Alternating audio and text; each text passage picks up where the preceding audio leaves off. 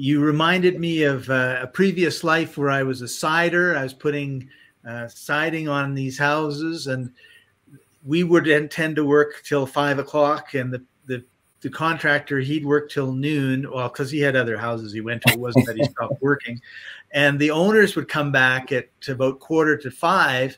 We were the only ones there. And then they'd be saying, well, like, did this get done?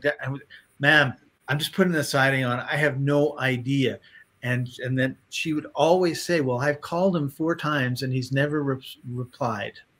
And just imagine being, buying the house and then deciding you were going to fix it and then sell it, and then being stuck with some guy that said it was going to be done in a month, and like 3 months later it doesn't look like any work's been done. So it's better better not to have that headache if you're in the real estate investing business, in my opinion.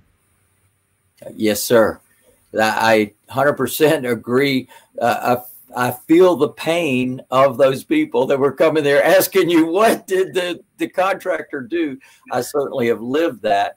I've done hundreds of renovations, and it's just so pleasant when the client comes in and agrees to do some or all of the repairs to the home. Oh my gosh, it takes such a burden off, and it really gives them an exciting opportunity because they get to choose, where typically it's the investor that's choosing or the builder that's choosing what goes into that house. Not necessary with our program.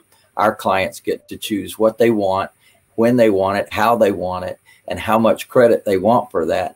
And as long as it fits inside of our budget, we're ready to roll, baby.